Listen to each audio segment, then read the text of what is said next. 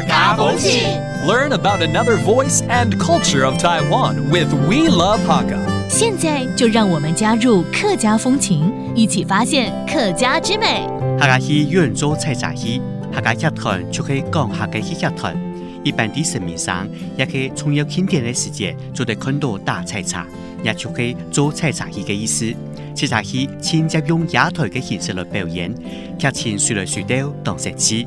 Hakka opera, also known as Hakka tea-picking opera, is a type of opera that is usually performed during the birthday of a deity or other important celebrations. The opera troupes perform in the Hakka language. The form of theatrical performances has evolved from indoor theater shows that sold tickets during the Japanese occupation period to modern outdoor theater performances, where individual actors can showcase their talents.Hey, what's up? It's time to talk about Hakka here on ICRT. Hello, 大家好，我是阿炳哥 Leo。Hello， 你好，大家好，我是 Josephine。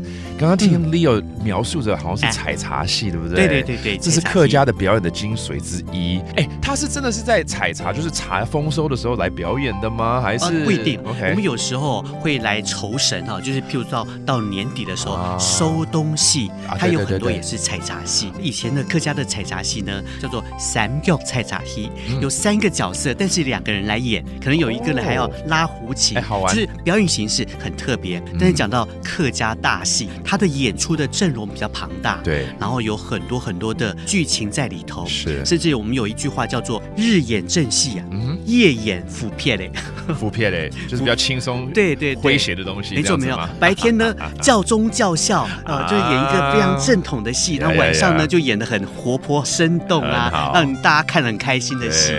那有没有什么团体是比较知名的啊？这也很多啦。我讲这个你一定听过，那就是荣兴客家采茶剧团。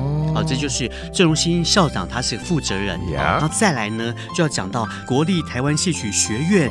他在2001年的时候成立了客家戏学系，这里面就培养很多年轻的小朋友来一起投入了客家戏的演出。太好了，这个真的是要继续传承啊。All right, let's teach you some of the phrases associated with, for instance, the tea-picking opera, 采茶戏. And then a lot of these are performed outdoors, and we call it 野台戏。野台戏也可以说是搭棚的做戏。搭棚的做戏是搭棚的意思吗？对，就是搭棚子来做戏，来做一场戏。Okay, to set up this platform so they can perform outdoors is another way of saying it. Very cool. Hope you learned a little bit more about the tea-picking opera. Thank you for listening. 什么大家？俺只say 张来了。客家风情由客家委员会监制。We Love Hakka has been brought to you by the Hakka Affairs Council.